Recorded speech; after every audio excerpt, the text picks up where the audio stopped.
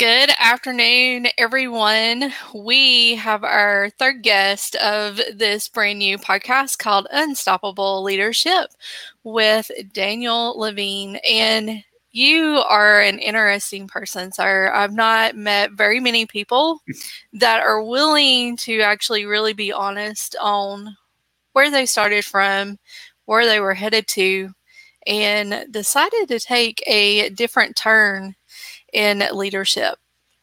And I think that's one of those things that I find extremely interesting because being in leadership roles throughout my 20 plus years in different career modes, I love it when somebody can really say, you know what, I wanted to think about this, but I'm going to do it this way and not the way that you want me to do. So I'm going to let you introduce yourself because I think it's really interesting for our audience to really know where you're come from and how the book Mosaic became to be. Okay, how many years do we have for the podcast here? Thank you. First of all, Don, thank you so much for having me on the show. We had a short chance to talk in the green room beforehand, and I so admire you for the person you are, and I want to thank you for being here on the show with you. So, Thanks. You're right. I am a different person, not because of choice, just because that's the way the cards fell. I always wish that I could have still lived 4 blocks away from my parents' house, gone into my dad's business, stayed with my friends, known the people, grown up with my friends and family from that place around me. It just never was meant to be. And the reason I knew it was never meant to be is at 13 years old, my hero, my God, my mentor, the greatest person that I ever knew existed in the world. And he wasn't the greatest one in retrospect, but he was the greatest one to me. My dad was taken from this world, and that was so abrupt and so fast, and it scared me so much because what I realized is we live in a world where things can happen at any point in time to anybody we know. He wasn't sick. There was nothing wrong with him. He died making love to my mom on the 4th of July. And so and I was away at camp, and everybody says, what a great way to die. Well, it's a great way for my dad to die. It was not a great way for my mom to have him die No. because she was just devastated, and she died of heartbreak 2 years later on the 4th of July because all she wanted was to be with him. And it somehow was a theme. I don't know that my brother got it, but I felt it. It was a theme that I just wanted to be with them too. And so what I write about really um, beautifully in my book, The Mosaic, which is really surprising to me because I didn't know it before I wrote The Mosaic, is that I've had so many beautiful, blessed opportunities. I had the opportunity to run $1 billion company. I had the opportunity to be the protege of the man who was just starting organizational psychology. And he said, Danny, I want you to do this with me, and then I'll hand it over to you. I had the opportunity to change the scope of where Judaism was going by learning with a rabbi who was changing Judaism around. I had the opportunity to live in a monastery and be with monks for 10 years and live a monastic life. I had so many opportunities, but when I looked at them, none of them answered that question of where was my mom and dad. When Mo in the book, The Mosaic, asks the adults, where did my parents go? They say to him, they're in a place called heaven. And he sets out that day to find heaven. I set out that day to find heaven. I didn't know that's what I was looking for. I didn't know that that's where they said my parents were. And I didn't even know what heaven was. I thought it was a guy someplace up above the sky with a guy with a way better beard than mine, sitting on a throne way nicer than mine, making decisions, right? Yeah. But that wasn't what I found heaven to be. It's only in the last few years and writing The Mosaic that I realized that for me, just for me, doesn't matter I can't tell anybody else what heaven is for them. But for me, heaven is that place where you look at something one way your whole life, and then you suddenly have a perspective shift and you see it completely differently. Yeah. And that place is so miraculous. In business, we call it innovation. In religion, we call it inspiration or transformation. In friendships, we call it, just this moment that where we cross over this line and we become something with each other that we never could see before. That's what the mosaic is all about. It's about those moments where you look at something one way and suddenly you see it entirely different. Yeah.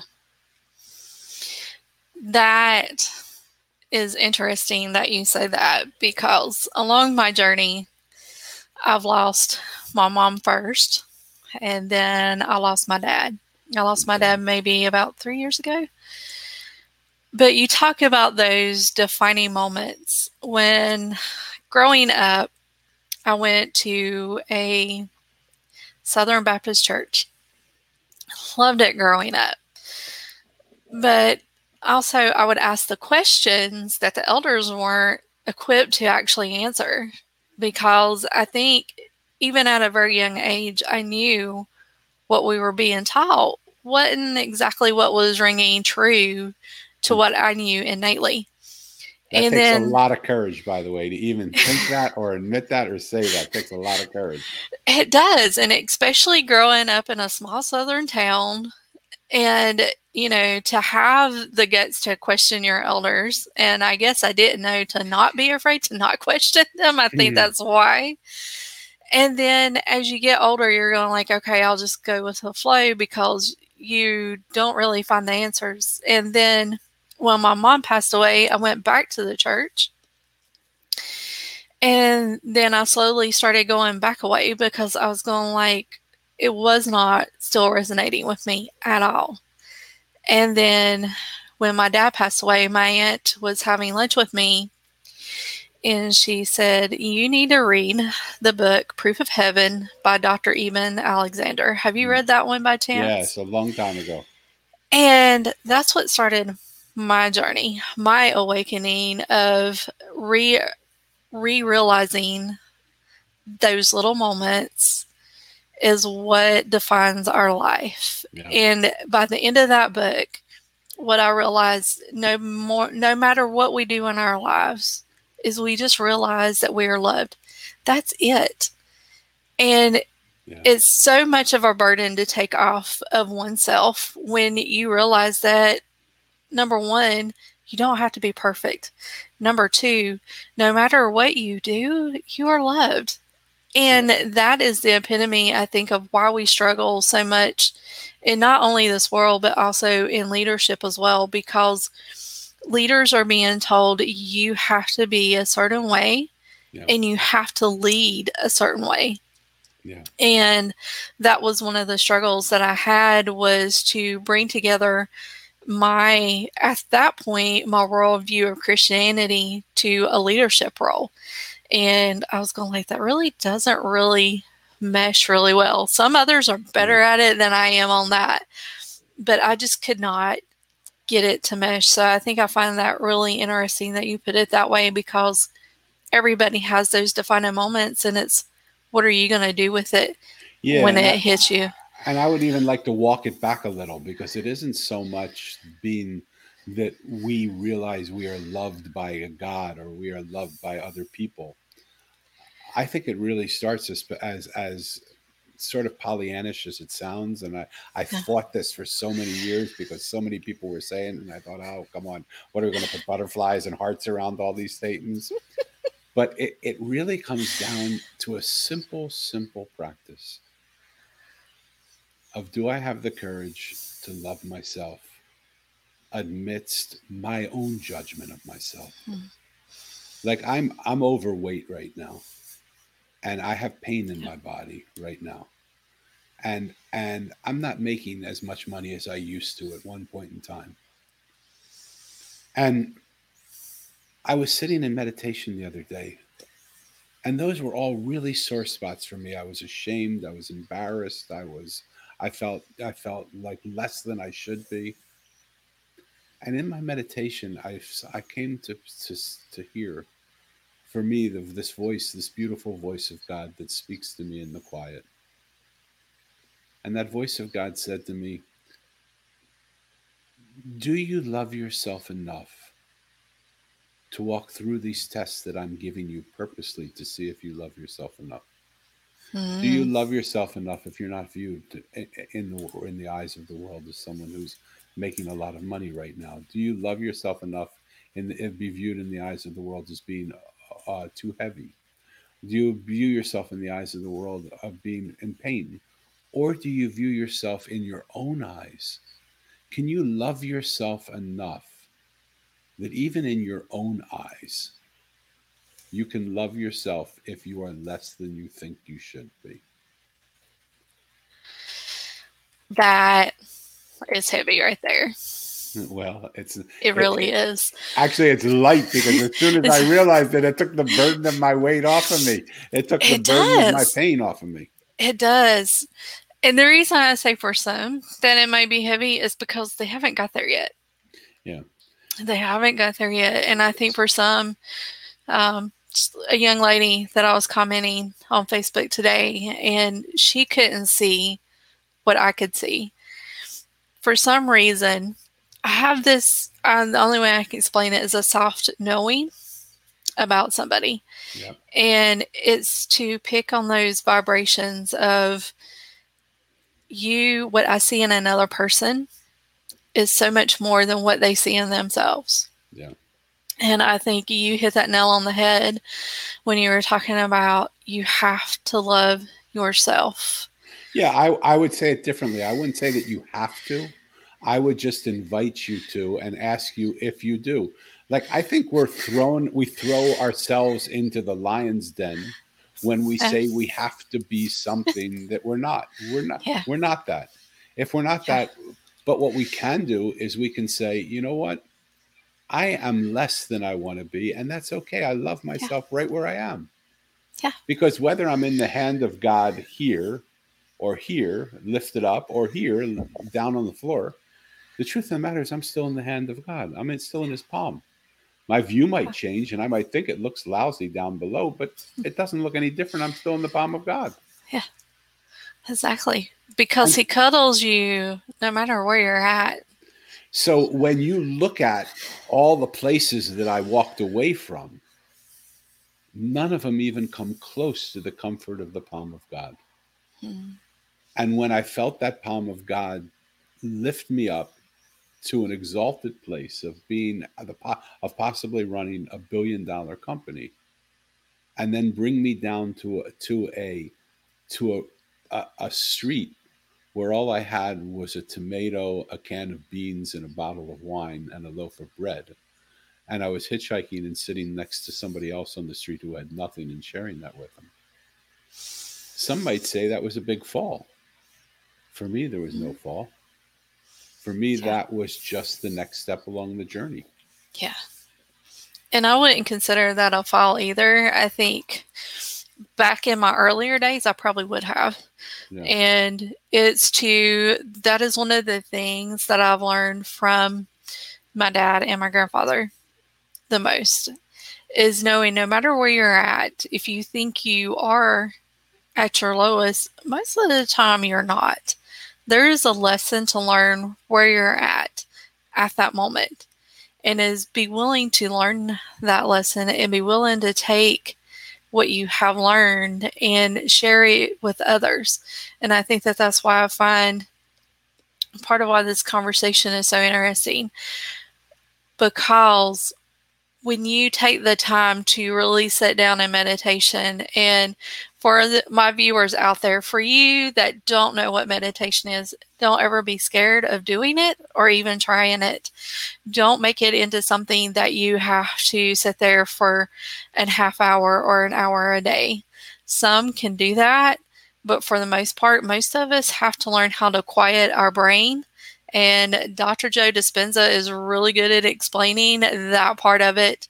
Yeah. If you have not read his books, Becoming Supernatural is a good one. And there's also another one, and I can't remember the title of it right off the top of my head. But when you get yourself into that meditation, be willing to listen to those whispers of God, because that's what I call it. Because for most of us, we think we need to hear something loud and clear. Mm. And for the most part, God just gives you that little teeny whisper, Yeah. that little teeny answer that is what I call the wind just blowing through, and you can hear it. And just giving yourself, even if it's 5 or 10 minutes a day, give yourself that time, because trust in yourself, trust where you're at, and you will get that answer. So let me reframe it a little, because I've had the beautiful grace to have been able to meditate every day for the last 45 years. Yeah.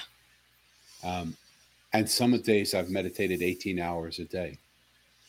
And some days I've meditated 2 or 3 moments. Yeah. But every day I've sat and meditated. And if you think about what a mosaic looks like, the reason this isn't, my book is about a boy who loses his parents 2 years apart on the same day and asks the adults where they are, and the people he meets along the way. But the image of a mosaic is so exquisite for all these types of conversations. Because if you think about what a mosaic looks like, very rarely do pieces fit side by side all the time. Yeah. Sometimes they fit just the smallest little corner to the other smallest little corner. So when you continue, when we are able to continue our practice of meditation by even setting aside the smallest possible moment to just sit and give honor and just say, I might not have enough time, I might not be clear enough in mind or heart, but what I'm going to do today in this period of time is, God, I'm going to love you first, and then ask you to try and say what you're saying to me in a way that I can understand it. And I'm just going to try and listen. And if I don't hear, I'll come back tomorrow, or I'll come back later today, or I'll come back right before I eat lunch. I'll sit down and I'll quiet myself. In the West, we think praying is talking. We tell God how great He is, how magnificent He is, how manifest He is, how fabulous He is. I did that for a long time. I was one day away from Yeah. being ordained a rabbi. So I spent lots and lots and lots of hours praying.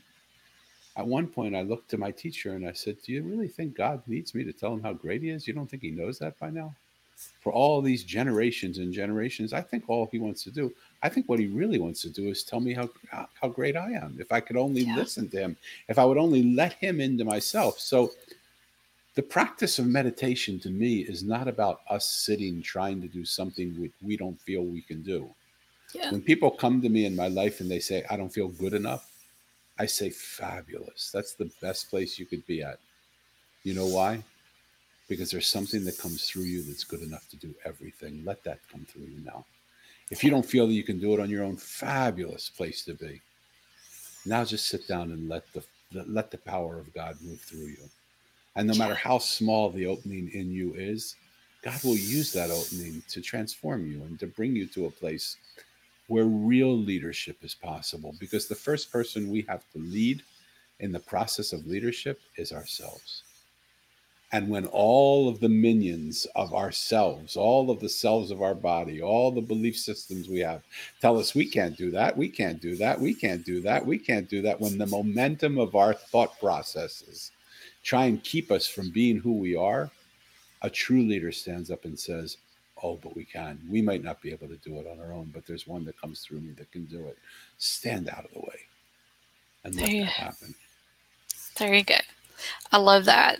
I was thinking when you were talking about that, the moral of the mustard seed. You just have to have faith enough, the size of a mustard seed. That's it. Yeah. And I think for a lot of us, we take that for granted. And a lot of us probably know that and we hear it, but we don't practice it. And just Hearing and giving. hearing and listening are two completely different actions. Very much so. When we change our hearing into listening, our lives change. Oh, And yes. I'm on a mission to start a revolution of listening in the world, because if you look around, what you see in the world today is not a lot of people who listen. No, Can I switch the momentum a little bit and tell you a little story? go for it. I have the honor of having a 30-year-old developmentally delayed daughter. And in my life, I've had the real blessing to be with some of the wealthiest people in the world. not just sitting in their audiences learning from them, but sitting around their dining room tables and sitting in their living rooms playing with their kids. I've met their parents and I've met their wives and I've met their husbands and I've met their families. And they've been kind enough upon occasion to ask my counsel on what I think they should do. And they've been even kinder on many occasions to give me their counsel of what they think I should do.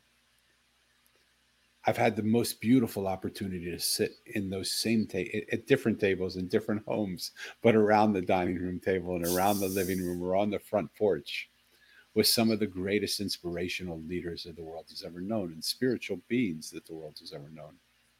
And I've been lucky enough to have them upon occasion ask my counsel on what I think about what's going on in their life and give me their counsel on what they think is going on in my life. But Dawn, I've also had the greatest opportunity to sit on the street corners with the poorest of the poor. And I've had the blessing to sit with them and get to know their friends and their families, their family of homeless people. They create a family as well. Even if their Mhm. families reject them, they have a self-included family. And we've sat with their families and eaten bread and cheese and drank from a bottle of wine together. And we've talked, and they've been kind enough to give me their counsel and on occasion kind enough to ask me for my counsel as well.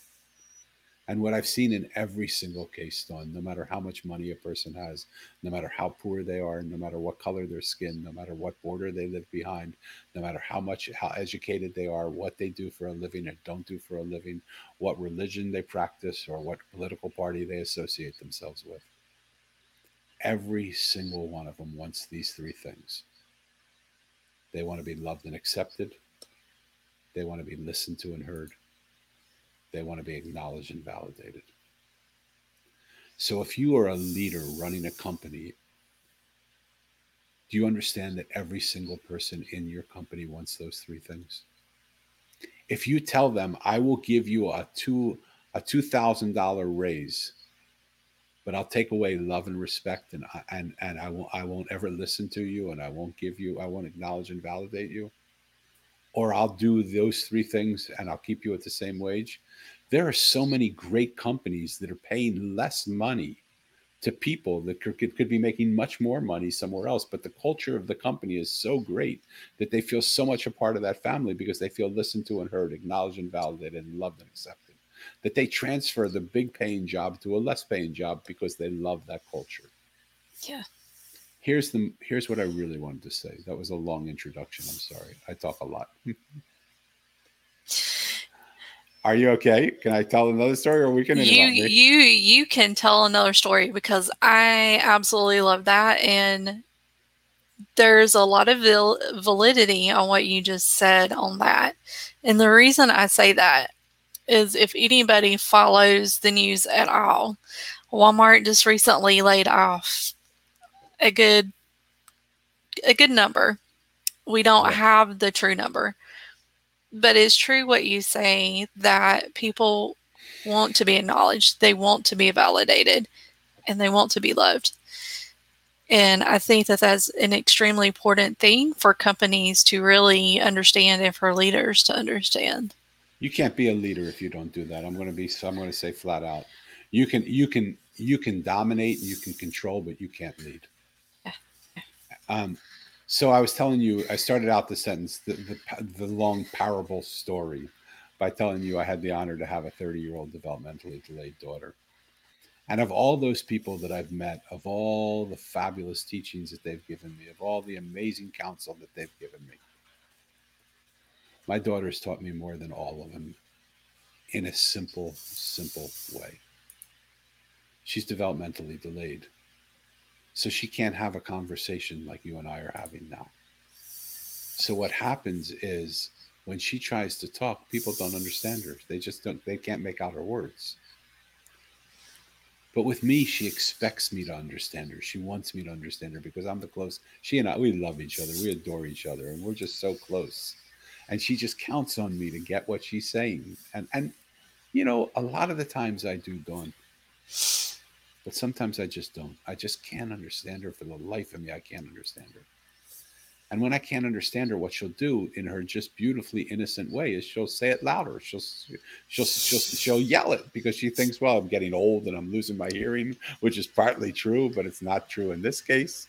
And so she'll try and say it louder, but it isn't the volume; it's the clarity of her speech that makes it hard for me to hear her. When I don't understand her, then she'll get really frustrated, but it won't happen right away. Sometimes it'll happen bam, bam, bam, bam. But sometimes it'll happen hours later, a day later. She'll just throw a tantrum for seemingly no reason.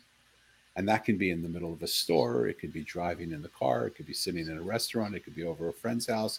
It could be around the dining room table. It could be as we're walking on the beach. It could be just about anywhere at any point in time. Seemingly, as I say it now, it all feels connected, but it's not that connected in day to day life. Yeah. And when I don't get it when she throws a tantrum, then what she'll do is, again, somewhat sporadically and randomly, she'll come running to me in her frustration that I can't get it and I haven't heard her. She'll come and she'll try and rip my shirt or bite me. And Dawn, I like to believe that I'm an intelligent, sensitive man who loves my daughter more than anything and would give anything to understand her. But for 15 years, this went on, and I didn't have any idea what to do. Sometimes it would happen 3, 4, 10 times a day. Finally, in the midst of her rage, I looked at her and I said, Elisa, I can't do this anymore. You know I love you. I adore you. You know I would give anything to understand you. But I just don't understand your words. Would you do me a favor? Would you try and say what you're trying to say to me right now without words? I thought, why not? Give it a shot, right? She looked at me and her rage turned into this smile that melted my heart. And in perfect English, she said, I am Daddy. Oh. I said, what in God's name do you mean you are Daddy? How are you doing that? And why did it take so long for you to tell me that? Like, what are you doing? And she went like this. And what I realized that she was telling me is she'd been putting thoughts into my head all this time. Thoughts that I had actually heard, thoughts that I had actually understood. But I just didn't believe that she was capable of telepathically communicating to me because I didn't even know that she knew the thoughts that she was putting into my head. Because when people don't speak, we think they don't think. But because people don't speak doesn't mean they don't think. They do think, and she does think. And she has a lot to say. And so in that moment, I said to her, you little son of a gun, have you been putting thoughts in my head all this time? And she started to laugh, but her laugh had on it the freedom of all the weight of trying so hard to get across to me. And it became a contagious laugh that I just couldn't stop laughing with her. And we laughed for what was probably 15 minutes. It felt like it was 15 years. And we just were as happy as two clams in a pot or whatever it's called. And from that moment on, Dawn, she never yelled, she never tantrumed, and she never attacked again. Because now Oh, she wow. knew how to get through to me. So let me stay with me one more minute, okay? I know I'm a long storyteller, I'm sorry. Had that been all that had happened, that would have been all that needed to happen. I would have been thrilled because I have a relationship now with my daughter where I know how she speaks to me and I can hear her. But I didn't stop there. I'm a little bit greedy. I said, I wonder if everybody else in the world relates to the world the way my daughter does. And when I looked out, I saw that everybody I know, everybody I worked with, every family that I saw does exactly the same thing. When they speak and they don't get heard, they yell. When they yell and they don't get heard, they create the tantrum, they create chaos, they try and disrupt something to try and make it an ominous feeling. And when the ominous feeling doesn't work, they attack. So they'll try and either destroy a marriage, they'll try and destroy a reputation of a person, they'll try and bring down the leaders of a company, they'll try and shoot up a building or a town square, they'll try and blow up a building. So I said, darn it, I'm going to take what my daughter taught me into boardrooms. I'm going to take it into hospitals. I'm going to take it into prisons. I'm going to take it into education places, into schools. I'm going to take it into homeless shelters. And I'm going to start to share this simple 30-year-old developmentally delayed child's view on how to end disagreement, war, and suffering. Because all you have to do is retrofit it back. So, for people who have businesses and want to be leaders, how much are you listening to your employees? When was the last time you talked to your janitor and said, "What do you think about the way we're doing this company?" When was the last time you spoke to the person who is driving you in your car? When was the last time you spoke to the person who's serving you lunch in your cafeteria? When was the last time you spoke to your secretary and asked him or her, what do they think? What was the last time you spoke to a random person on the street and just said to them, "Do you even know about our company? What do you think about it?"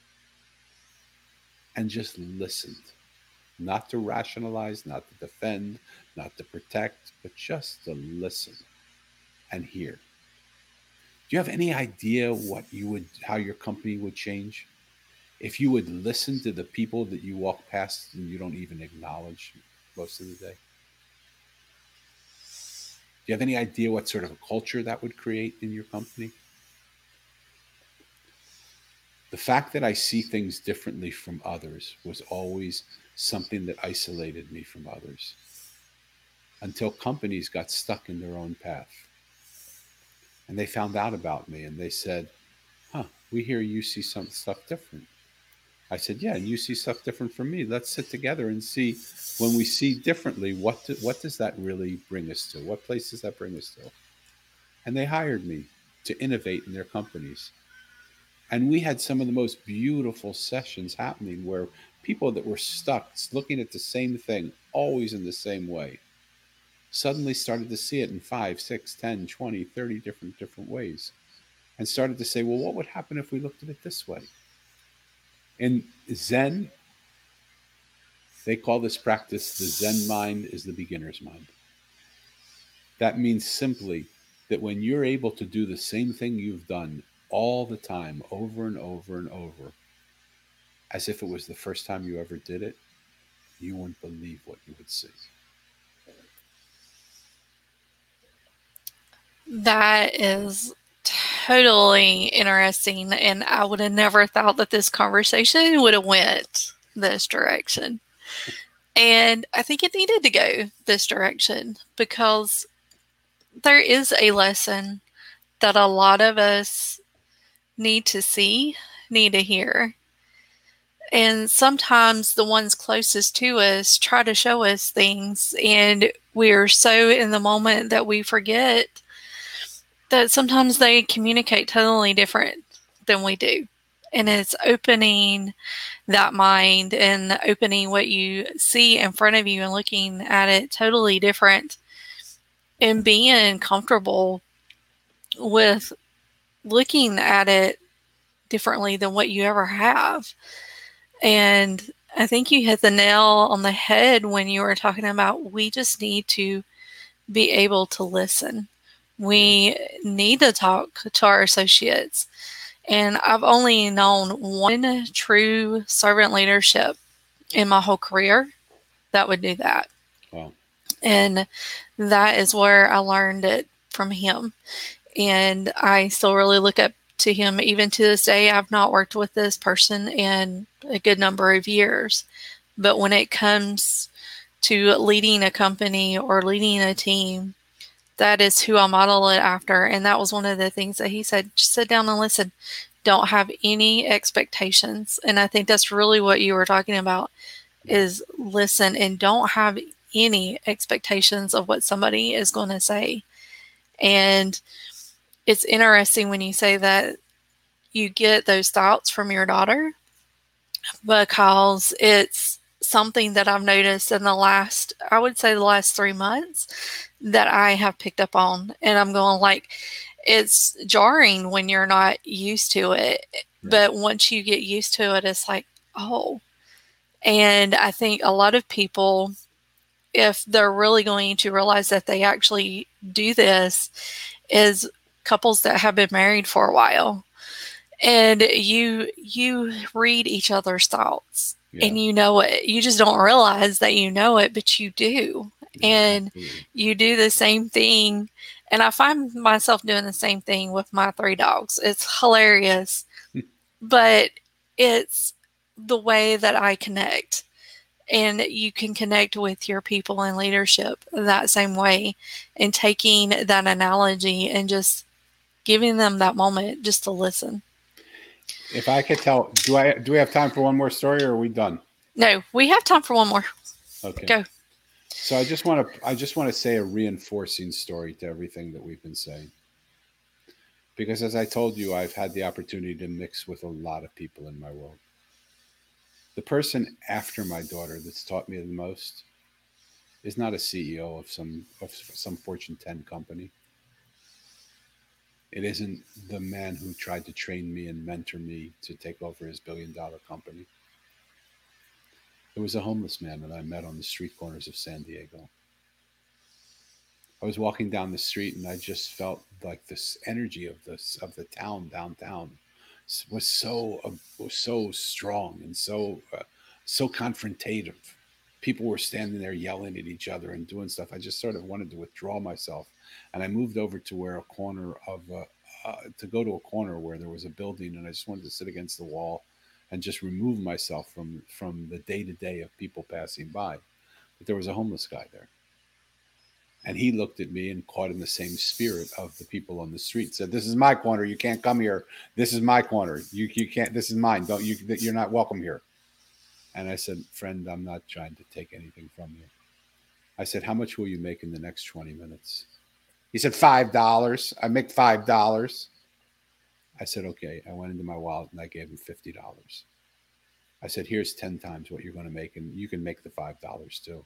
I just need a place to sit, and I just want to talk with you a little bit. I just want to hear what's going on in your life." It took him about 45 minutes to open up to me, but I was there 45 minutes with him. And over the course of 45 minutes, I just watched him sort of relax. He saw he wasn't a danger. He saw I wasn't going to hurt him. He saw nothing was going to happen. And I said to him, "Corey, all these people are passing you by on the street. You see them all day, all evening. Same people sometimes pass you 3, 4, 5, 10 times a day. If you could stop them, what would you say to them?" And he said, he didn't even miss a beat. He said it without a thought, second thought.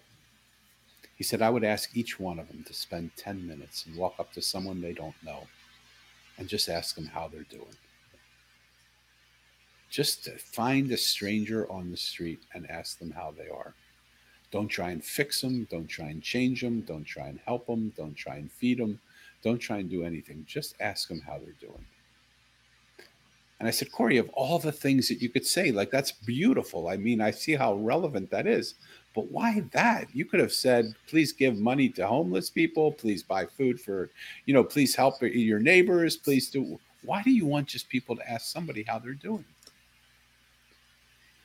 And he said, "Danny, 3 months ago, I had a terrible day being homeless. Great days being homeless are not good days, but some days are terrible.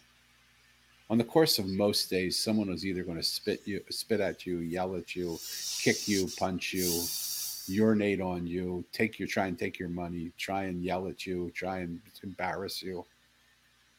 On this one day, all of it happened at once. Plus, added into it, someone took a bag that I thought was food and they threw it at me, and it was defecation. And I thought, gosh, I don't want to be like. It's not like I long to be a homeless person. This is not what situations have put me into this situation, and I can't get my way out. But I hate being homeless. But if I'm bringing anger and this sort of feeling to people around me, this isn't worth it. I'm just going to go around the corner on the street right behind us, Danny." He said to me, "It's dark and nobody ever goes there." And I decided when evening came, I was going to go there and I was going to take my life. And not 2 minutes after I had that thought, a man came up to me and he put his hands on my shoulder. And he said, "How are you doing, brother?" And crocodile tears welled up in my eyes and started to drop from my eyes. And I said, "You don't want to know that, my friend. Probably better for you just to keep walking and just forget that I even exist." And the man said, "I don't think so, my friend." And he sat down next to him and he hugged him. And he said, "I'm here. Tell me everything you need to tell me. I'm here and I'm listening to you." Corey said, "I cried more in 10 minutes than I've cried most maybe in my entire life. But Danny, it only took 10 minutes. And after 10 minutes, I felt I can't kill myself tonight. Here's a man who's a dignified, respectable man who just sat with me and cared enough about me to ask how I was doing. I can't kill myself. What would I say to him if what would happen if he came by tomorrow and I wasn't here and he heard that I killed myself? That wouldn't be the right thing to do." But I never saw that man again, Danny. And I wish he could know that that day, just those 10 minutes, he saved my life. Well, Dawn, that story that Corey told me touched me so much that I tell it at every podcast that I go, every speech that I give, every boardroom that I visit, every presentation that I give. I make sure somehow or other to include that story into the course of my presentation. And by now, millions of people have heard Corey's story, with also the invitation that he gave to me to take 10 minutes out of the course of your life and go up to someone you don't know and ask them how they are. Don't try and fix them. Don't try and change them. Don't try and help them. Don't try and correct them. Just listen to them. I've never seen Corey again since that day. I've went down there several times to try and find him, but I can't find him. He doesn't know that he started a revolution of listening that I hope will overtake this planet, where people out of nowhere will walk up to people out of nowhere and start asking each other, "How are you?" I, in honor of Corey, have started a conversation called 50 Conversations with 50 Strangers. Within the first 2 weeks, I already sold out my 50 strangers. Not sold out. 50 people signed up.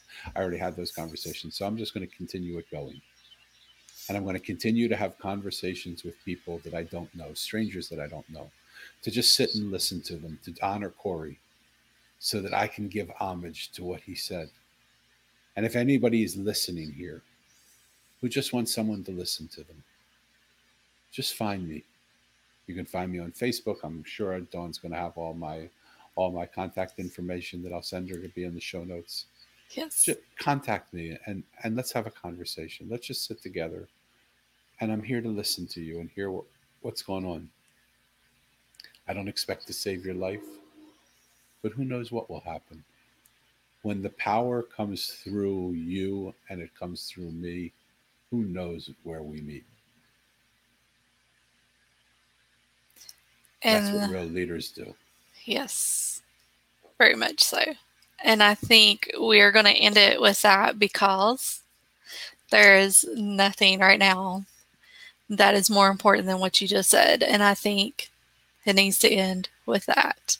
I do have your information put up on the banner. Beautiful. So for those of you who want to purchase the mosaic, you can purchase it online or you can go to Amazon, and both of those links are in there. And then we can also put your link to your Facebook page too as well.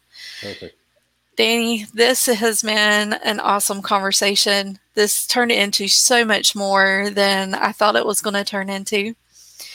And I appreciate you being on here. And I think I want to have you on again because I think we got some more to talk about. So I'm going to end the way that I usually do. Ladies and gentlemen, if nobody has told you today, even though that this is a leadership podcast, you are loved and you are the beacon of hope. Have a good one, and I will see you next podcast.